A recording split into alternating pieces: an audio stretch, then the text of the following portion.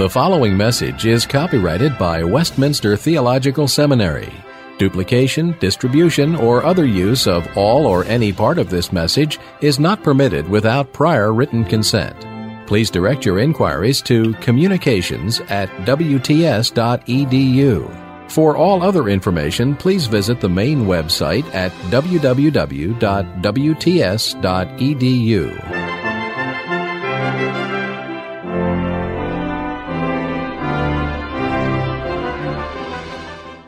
Let me begin by just reading one verse for you that I think will kind of set the context for what I'll be saying tonight as well as tomorrow. And that's a famous verse I think we're all very familiar with from 2 Timothy 3:16. 2 Timothy 3:16 reads, "All Scripture is inspired by God and profitable for teaching, for reproof, for correction, for training in righteousness, that the man of God may be competent, equipped for every good work." That is true in our age. That is true in ages past. And I think that you'll find that my two seminars are going to be a little bit different than what you heard from Dr. Garner. I will approach our topic from my own field, church history, in hopes of seeing how the Word of God was understood during different periods of the church, and how that can still be something very important for us to learn even today. Let me begin with a word of prayer before we start, though. Let's pray together. Father, your Word is inspired by you, given for us, that we, Father, may be conformed more into the image of your Son, that we might walk in the Spirit and know what your Word says, which is true, trustworthy, and authoritative. Bless our time now, Father, as we look at the history of your church. May it be a profitable time to study and learn together, and to see, Father, how we can apply still the lessons of the past even today. We thank you and pray this in and through Jesus Christ. Amen. Let me begin with a quote from Professor David Steinmetz, who teaches church history at Duke Divinity School.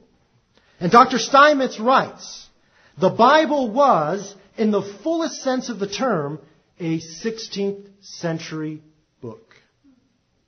It influenced European attitudes toward war and peace, the structure of civil government and the family, the process of human growth and development, theories of child rearing and education, as well as attitudes toward economic relations and policies of taxation. The Bible was appealed to by people who loved the church and those who hated it. The Bible was on the lips of religious martyrs, Roman Catholic, Protestant, and Anabaptist, and on the lips of their executioners as well. In the judgment of 16th century Europeans, the Bible was worth both dying and killing for." What Professor Steinmetz is pointing out in this quote is the centrality of the Bible in the 16th century in Europe. During the time when the Reformation was beginning, how important the Bible was for Christians at that time. And just to be fair, not just Protestants, Roman Catholics as well during that time. And what I'd like to do in our time tonight in this session is to look at the 16th century and to see how Protestants understood the doctrine of Scripture at that time, to understand what they wrestled with, how they understood the Word of God, how they understood it in the context in which they were facing certain and specific challenges. And then to see what lessons we can learn from that as well. Now, as a way into the 16th century, many of you are probably familiar or have heard a lot this past year about John Calvin. We are celebrating Calvin's 500th anniversary of his birth this year. I have been to more Calvin conferences than I care to count this last year. Getting a little weary with Calvin, ready to move on to look at something else. But nevertheless, this year has been filled with Calvin celebrations. On one hand, I would say rightfully so. Calvin had a huge influence on the Reformation in his writing, in his pastoral work in the city of Geneva. And what I'd like to do tonight then is to spend time looking at what Calvin said about the doctrine of Scripture as it was so important for him, as it was so central to what he taught, what he preached, how he lived. And to see and understand the world that he was wrestling with as he tried to understand Scripture, as he tried to apply Scripture, and then again to begin to see what lessons we can learn from that. Before we look at Calvin, though, it's important for us to set the context, to understand the world that Calvin was living in. Like I said before, the Bible was the focus of all of the 16th century. Whether you want to talk about politics, whether you want to talk about economics, whether you want to talk about social, cultural issues, and of course religious issues, everyone turned to the Bible. Everyone looked at the Bible as their source, as their place of wisdom. And Calvin did as well. But in the context that Calvin was wrestling in, there were two things that we must keep in mind when we think about Calvin and Scripture. The first, of course, is that Calvin was a man who was constantly in debate. The period of the 16th century, Protestants had to justify their break with the Roman Catholic Church. As a result of that, they were always on guard and defensive, yet at the same time searching Scripture to show and justify what they were doing. And as a result, you can see in their writings the constant back and forth with Roman Catholic theologians. Always engaging, always debating. And of course, when it comes to the doctrine of Scripture, this was very important. Because when you approach the issue of authority, as Calvin was holding to the authority of Scripture, he was in a context, again, in which he was debating Roman Catholic theologians who, in essence, had two authorities. Yes, they looked to the Scripture as their ultimate authority, but there was also a second authority that they would turn to. And that authority was the Pope, the leader of their church, who had the power to interpret Scripture infallibly. That he would teach the church, and what he taught was as if Jesus Christ were teaching you from his very mouth. And there were two sources of authority that the Roman Catholic Church presented, and Calvin had to think about this issue of Scripture's authority always with the pressure of Roman Catholicism and their understanding of the role of the Pope as the true interpreter, really the supreme interpreter of Scripture. Now, on the other hand, there's another issue we have to keep in mind alongside of the Roman Catholic Church, because by the time of Calvin, there were already Protestants who had differences among them. Most famous, that great debate between Martin Luther and Ulrich Zwingli over the doctrine of the Lord's Supper, in which they could not agree on their views of the Lord's Supper that ultimately led to them parting of ways, their parting of ways. Arguably, I would say historically, what they were trying to do was to build an alliance between the Swiss Reformation and the German Reformation, particularly because it had political implications. The Roman Catholic Church and the Roman Catholic nations were not sitting by idly allowing Protestants just to leave. War was beginning. One can almost argue that there was a century of religious wars begun in the 16th century over doctrines that separated Protestants from Roman Catholics. So that the attempt there between Luther and Zwingli was to combine their forces somehow in order to confront and defend against the onslaught of Roman Catholicism, both theologically as well as on the battlefield. But as the two of them met in that great debate, they walked away without a meeting of the minds. And in the end, one can argue that as a result of that, Zwingli's own death on the battlefield without military support. So we can see that there was debate already even within Protestantism. And Calvin had to wrestle with that as well. Not only the Roman Catholic Church on one side, but also Protestants who disagreed. And of course, Calvin had to appeal to Scripture as he was engaging even other Protestants in terms of what the Bible taught and said. Now, in that context, then, we can begin now to explore what Calvin thought about the Bible and about Scripture. And let me begin with a what we might think to be simple, but I would argue profound statement from Calvin.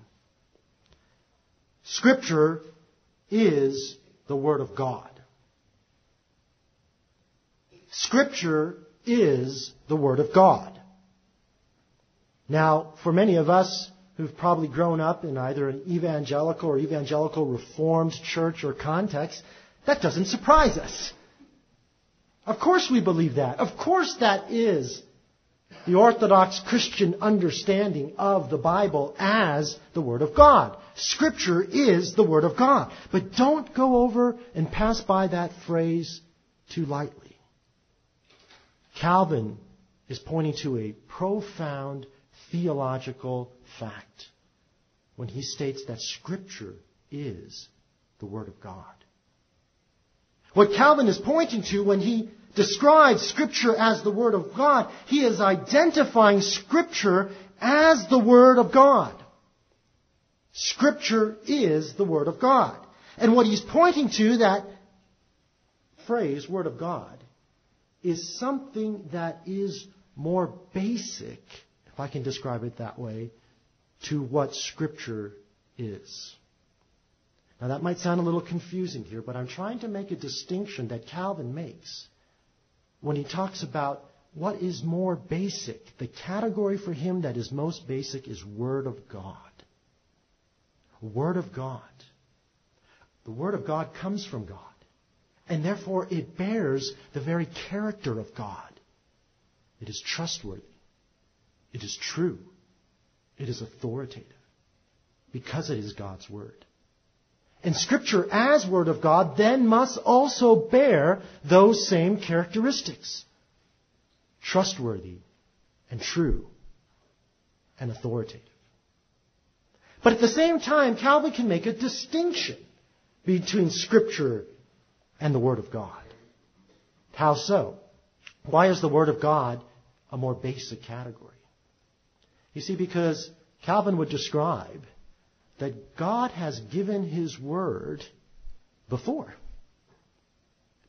He gave Scripture in the written form that we have in our Bible here. There was a Word of God given to Adam and Eve that Dr. Garner talked about. When God said to Adam, "From any tree of the garden you shall eat, but the tree of the knowledge of good and evil you shall not eat, and the day you eat of it you shall surely die." That is a Word of God given to Adam and Eve. That is true, that is trustworthy, that is authoritative.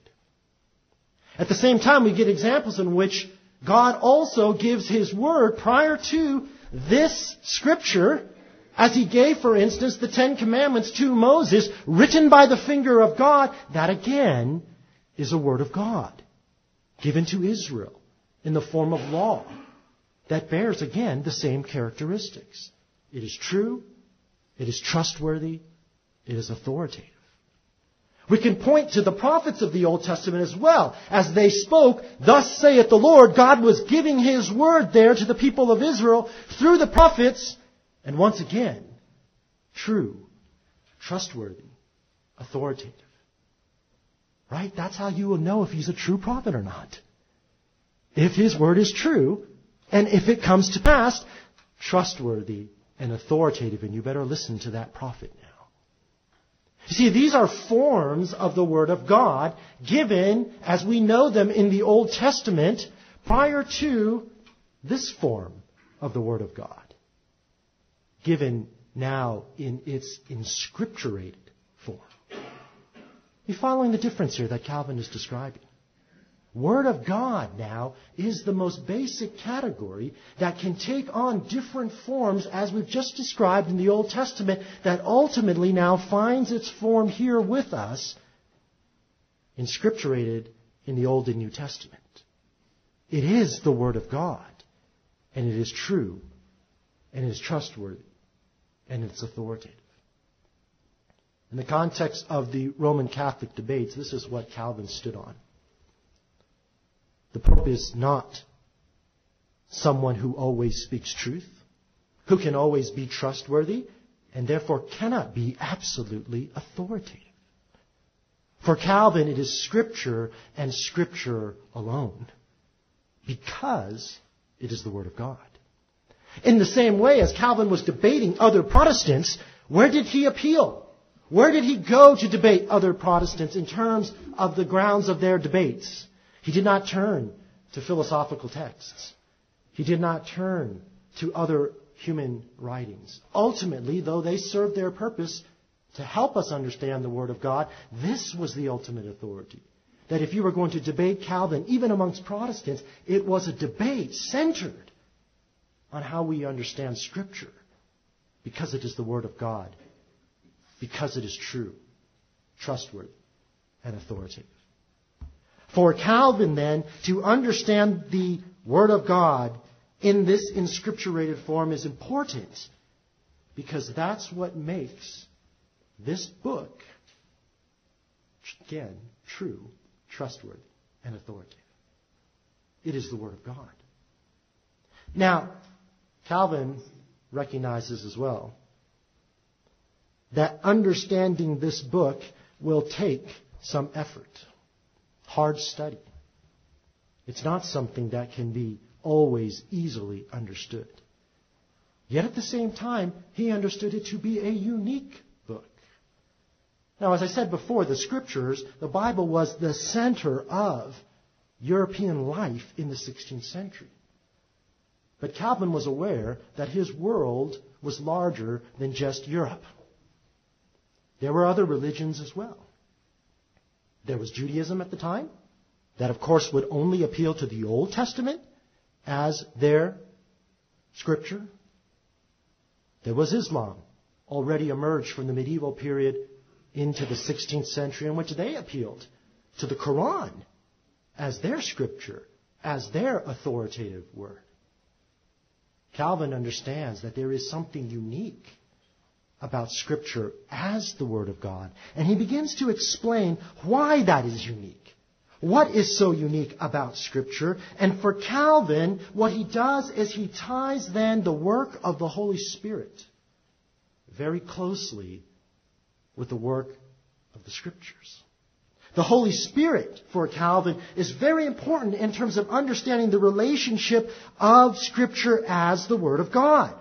For Calvin, he writes in his Institutes, there is a mutual bond that the Lord joined together, the certainty of His Word and of His Spirit, so that the perfect religion of the Word may aid in our minds when the Spirit who causes us to contemplate God's face shines, that we may turn and may embrace the Spirit with no fear of being deceived when we recognize Him in His own image, namely in the Word.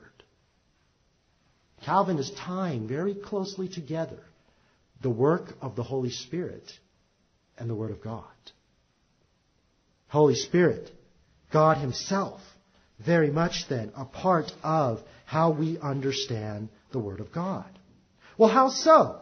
The first thing Calvin points to is because Scripture is inspired by the Holy Spirit. The human authors of Scripture that inscripturate, that write down the Word of God, the Holy Spirit is active in that process because it is the Holy Spirit that inspired these human authors to write the Word of God. For Calvin, he understands the role of the Spirit here, and he understands it in a very sophisticated way. Calvin does not believe that the Spirit somehow dictated these words through these human beings as if they were a secretary just writing down whatever the Spirit told them to say. Calvin understood that the Spirit used the human characteristics, background, training of these human authors. Nevertheless, it is the power of the Holy Spirit that inspires them, using all of their human backgrounds, characteristics, training, to produce the inscripturated Word of God. And that act of inspiration, through the human authors, produces then a Word of God that once again, for Calvin, is true, trustworthy, and authoritative. The process in which the Word of God is inscripturated is done by the work of the Holy Spirit in inspiration. And it gives us God's Word once again. And for Calvin, this was very important to understand how intimate the Spirit is and was in terms of the production of the Word of God in its inscripturated form. So, the work of the Spirit then demonstrates for Calvin in the doctrine of inspiration that this book comes from God, is God's Word, because by the work of the Holy Spirit, God is the author. God is the author. It comes from God. It was written by God, but Calvin recognizes that there was dual authorship in this form of the Word of God. You see, when you look in the Old Testament, right, in the other forms of the Word of God that we described, God spoke to Adam and Eve. And there's nothing in the account that says that God had someone else write it down for Adam and Eve to read. When we hear about the Ten Commandments given, it is written by the finger of God. Those forms of the Word of God being communicated directly. This form now, coming through the writing of human authors, yet at the same time is still the Word of God because it comes from God, and we can be sure, as Calvin was sure, that God is the author of this book. Yet at the same time, we can say that he used these secondary authors. He used them with all of their skills to produce this Word of God.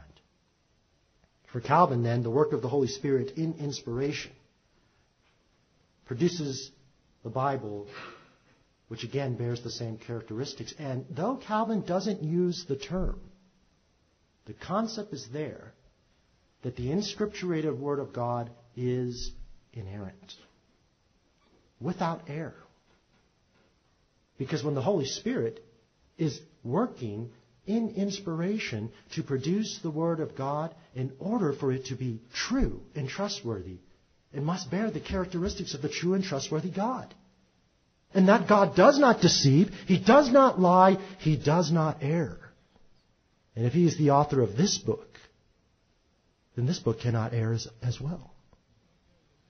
You see Calvin's logic here, as he understands the work of the Holy Spirit in the doctrine of inspiration. But there's another aspect in which Calvin discusses the work of the Holy Spirit in terms of the doctrine of Scripture. Calvin describes then that the Scripture is the Word of God. But the next question one would ask, but how do you know it is the Word of God?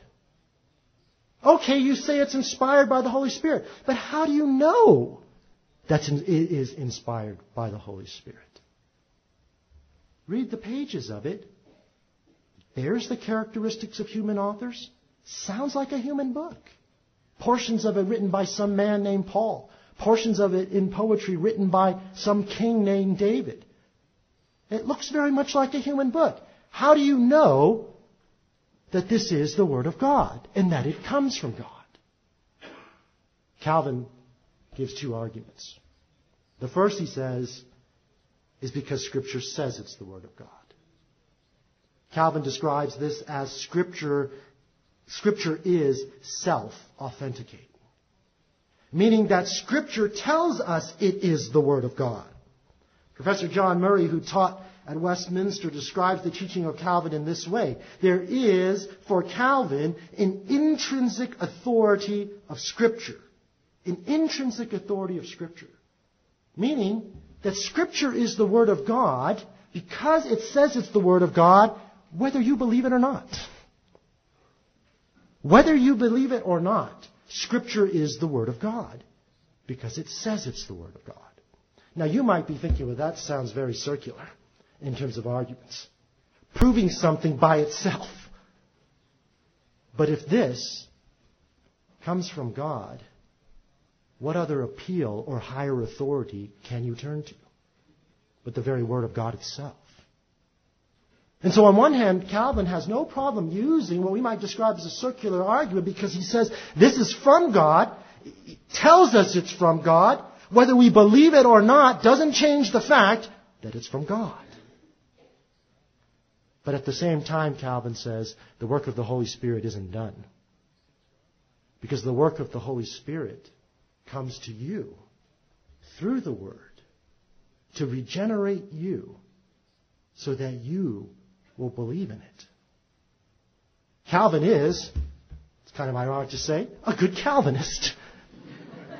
He believes that it is the power of the Holy Spirit that will regenerate you and bring you to new life and cause you to believe and cause you to trust. The Spirit who inspired those human authors is now the same Spirit that regenerates you and draws you to believe in His Word. Now, for Calvin here, again, you can see this is the work of the Holy Spirit. The Bible tells us to be prepared in season and out of season, and we must give a justification for the faith within us. But at the same time, Calvin would argue, in the gospel, it is the work of the Holy Spirit that draws people to God. It is not our human persuasiveness. It is not our eloquent speech. It is not our emotional appeals. It is the work of the Holy Spirit that will make dead people alive. And once that happens, then yes, you will believe that this is the Word of God. So Calvin says the Holy Spirit is active in inspiring these human authors to produce Scripture. The Holy Spirit is at work to regenerate you to believe in this Word of God, and He's not done. Because the Holy Spirit continues to work in your life by illuminating you to understand more and more the breadth and depth of His Word. When you study Scripture, when you hear sermons, when you read books about Scripture, as you wrestle with the deep issues of God's Word, you are not alone, believers. Calvin says the Spirit is teaching you. The Spirit is illuminating you. The Spirit is still at work in you through the Word. So you can see for Calvin how intimately tied this is, the work of the Spirit, in giving us Scripture, in calling us to believe in Scripture, regenerating us, and in illuminating us and teaching us still what Scripture says and how we ought to understand this even more. For Calvin, of course, in his context, once again, this is a very important issue. A very important issue in terms of rightly interpreting Scripture. Roman Catholic Church, of course, says we have an infallible interpreter. The Pope is the one who interprets for us and can do so without error. Calvin says no. We have to understand that it's the Spirit that teaches us, and He teaches every Christian. Helps us to understand the Word of God more and more. But Calvin understands also that we still are in sin. And therefore our own sinfulness sometimes clouds our understanding, gets in the way of how we understand God's Word, and therefore it is to be done in the context of other believers. I am convinced that for Calvin, reading and understanding Scripture is not an individual event. That's not to say that individuals shouldn't read Scripture. Don't get me wrong here. Don't get Calvin wrong here. It's not to say that individuals shouldn't read Scripture. Calvin was very much in favor with the other reformers of translating Scripture into the common languages of their time so people could have access to Scripture, to be able to read it. But at the same time, Calvin believes it's important to come and hear the preaching of God's Word, to come and learn from teachers in the church who God has gifted to teach and to preach, to learn together, because we all struggle with our sin. And we all can at times misunderstand God's Word. Yet the Spirit has not left us alone. The Spirit is still working in us and through His Word to teach us, to instruct us, to correct us, to reprove us. This is the work of the Spirit. This is the work of the Spirit in us and in the church. Calvin writes, God sent down the same Spirit by whose power he had dispensed the Word to complete his work by the efficacious confirmation of the Word. Confirming that Word to you. Confirming that Word to you so that you would believe it, understand it, obey it. Because it is true, trustworthy, and authoritative. I keep saying that over and over again because that's one thing I want you to walk away from, to take with you as you are hearing about Calvin. I think that's what Calvin would want you to hear if he were teaching you about his understanding of the doctrine of Scripture. To recognize that even in his own context, in which that was a struggle, that is what he stood on. The Word of God. The Word of God that has been given through the Holy Spirit, in which the Holy Spirit testifies to, in which we, like Calvin, can have confidence in. Now, it's interesting to see the development that comes out from Calvin's writings in the history of the church. Particularly, I would say, as we look at those who follow in the heritage of Calvin, in which I would include us today. That very much that understanding of Scripture as the Word of God is carried forward by those who follow the teachings of Calvin. I'll give you one example. In the 17th century, the Puritans, some of you may have read or heard about, the 17th century English Puritans, who were seeking to reform the Church of England at that time, were likewise involved in understanding the doctrine of Scripture. So much so that when they met as an assembly, their leading pastors and theologians at the Westminster Assembly in the 17th century, they produced a document that was their confession, the Westminster Confession of Faith. And in that confession, the very first chapter they wrote, that they put in that confession, is on the doctrine of Scripture. Once again, I would say demonstrating, as it was in the 16th century, it was in the 17th century, Scripture was at the center of what they were doing. Scripture was at the center of what they believed. And as they wrote their confession, we see in their language as well their dependence on men like John Calvin for their understanding of the doctrine of Scripture. Once again, you see in the Westminster Confession the language that Scripture is the Word of God, because God is its author in chapter 1. The authority of Scripture for the writers of the Westminster Confession, the authority of Scripture is grounded once again in the fact that Scripture is the Word of God, because God is the author. And they point to that, and I would say that points back to Calvin. That Calvin said the same thing. Scripture is the Word of God because God is the author and therefore it is authoritative. And the 17th century likewise insisted upon that. Likewise affirmed that as well. They understood that Scripture was inspired, yes, by the Holy Spirit. They understood that it was through the instruments of human secondary authors that we received this inscripturated Word of God. But nevertheless, they ground the authority of Scripture in it being the Word of God. God's Word. The 17th century insisted upon that as well. It is interesting to see that in chapter 1 of the Westminster Confession, there is very little discussion of the human authors of Scripture. You don't see the divines talking so much about the function of the secondary human authors in the production of Scripture, though it upholds that, given by inspiration of the Holy Spirit, produced through human authors. But I think there's a reason why the divines did not spend a lot of time talking about the secondary human authors, because they understood, first and foremost, that Scripture was authored by God, that He is the primary author. And therefore, to talk about the authority of Scripture, you cannot ground it in human authors.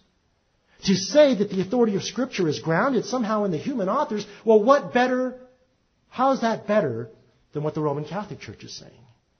by grounding Scripture and authority in the Pope. For the divines, authority is not grounded in the human authors. It is grounded in Scripture as the Word of God in the language of the confession, because God is truth itself. Once again, the logic is there. God speaks truthfully here, without error, because it is the Word of God, because it comes from God, who is truth itself. The 17th century affirms, then, I would argue, what Calvin has described, and therefore we can trace this kind of theological genealogy from Calvin to the 17th century. Now the question is today, is that still important for us? Should we still continue to understand Scripture as the Word of God and ground our understanding of Scripture as the Word of God in order to once again maintain, like Calvin and the Westminster Divines, that this is a trustworthy and true Word of God, that we still can say is authoritative for everyone? Can we still say that today? Dr. Garner pointed out that the evangelical world is facing a battle right now. A battle that I would argue challenges that very statement. We are seeing, and particularly at the seminary where we wrestle with a lot of the kind of latest theological writings and ideas that are being produced, we are seeing an increasing number of authors writing about the doctrine of Scripture and setting the context for the doctrine of Scripture, saying that we evangelicals need to revise our understanding of the doctrine of Scripture. Particularly saying that the doctrine of inerrancy is one that we must revise. We've got to go back and change it. Now, why would they say that? Part of what we are seeing in terms of the development of this new school of thought is the center, or I should say the central focus of these new studies is on the humanity of Scripture. By that, these theologians and biblical studies professors are arguing that we must pay careful attention, more careful attention, to the human authors of Scripture. And the reason they're saying that is because they believe that what has happened, say from the 16th century or the 17th century when Calvin and the Divines were writing, to the 21st century today, there has been an increased amount of material, particularly archaeological as well as textual, that is telling us more about, for instance, the ancient Near Eastern world that the Old Testament comes from, the Second Temple Judaic world that the New Testament comes from. And many of them are arguing that when you compare these other writings from either the ancient Near Eastern period or the Second Temple Judaic period, you see how very similar, for instance, the Genesis account is to other creation accounts written by other cultures at that time. Or when you compare the writings of the Apostle Paul to other Judaic rabbis writing at the same time as Paul, you see how similar Paul is to these other Jewish teachers. And as a result of that, many are saying, do you not see how human this Bible really is? So much so that some are pressing the point that they are saying that this explains what they would say are errors in the Bible. Because human beings err. Because human beings are fallible. And therefore, as human beings wrote Scripture, their humanness is exemplified here. And we can see that in the contradictions and errors found here. Therefore, you see many of them speaking in these sorts of terms. God-inspired, inerrant Bible. Yes, it still comes from God, they would say. Yes, it still comes from God's inspiration, but He inspires intentionally a Bible through the human authors that is errant, that can have errors in it. And they would have you believe that's okay. That you can still view this book as trustworthy and authoritative, even with its errors.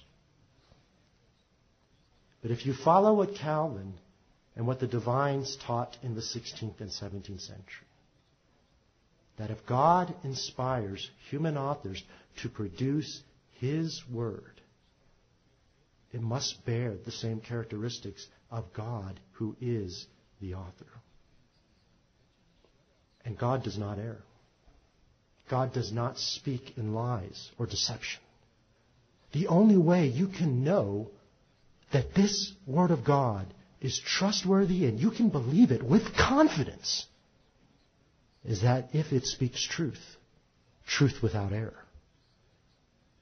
That is the only way that we can go out in the world today, when there are so many things competing for our attention, wanting us to believe, wanting us to obey.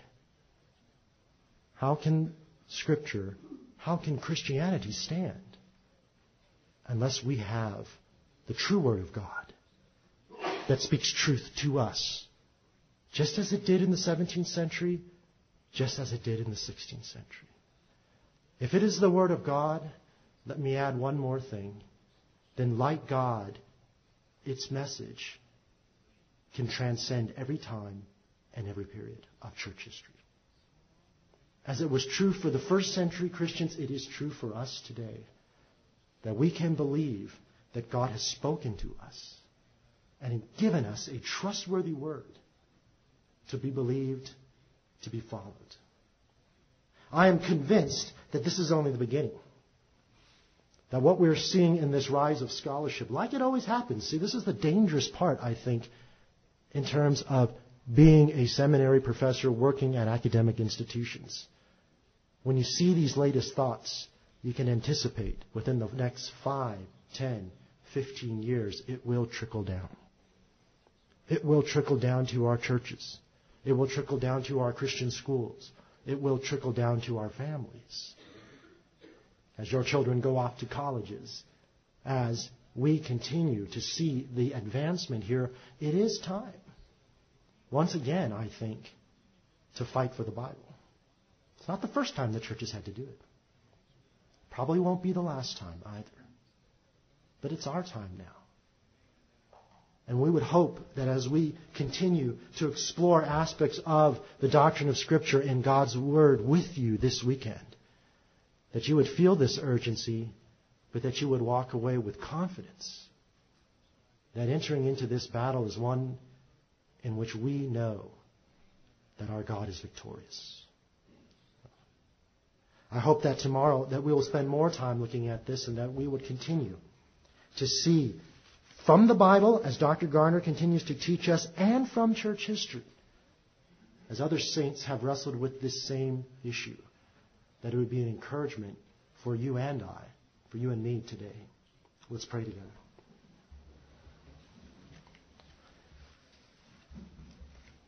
Father God, we thank you again that we have your word, that you have not left us alone, that you have given us your word through the work of your Spirit, and that we can have confidence in it, that we can know that you have given us a trustworthy word that teaches us, that leads us, that guides us, that tells us where our very life is hidden in Christ.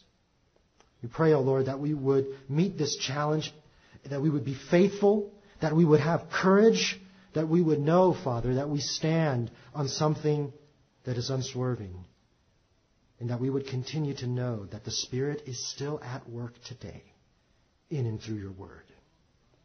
Thank you again for this opportunity. We pray your blessing upon us this evening and tomorrow. We pray this in and through Jesus Christ. Amen.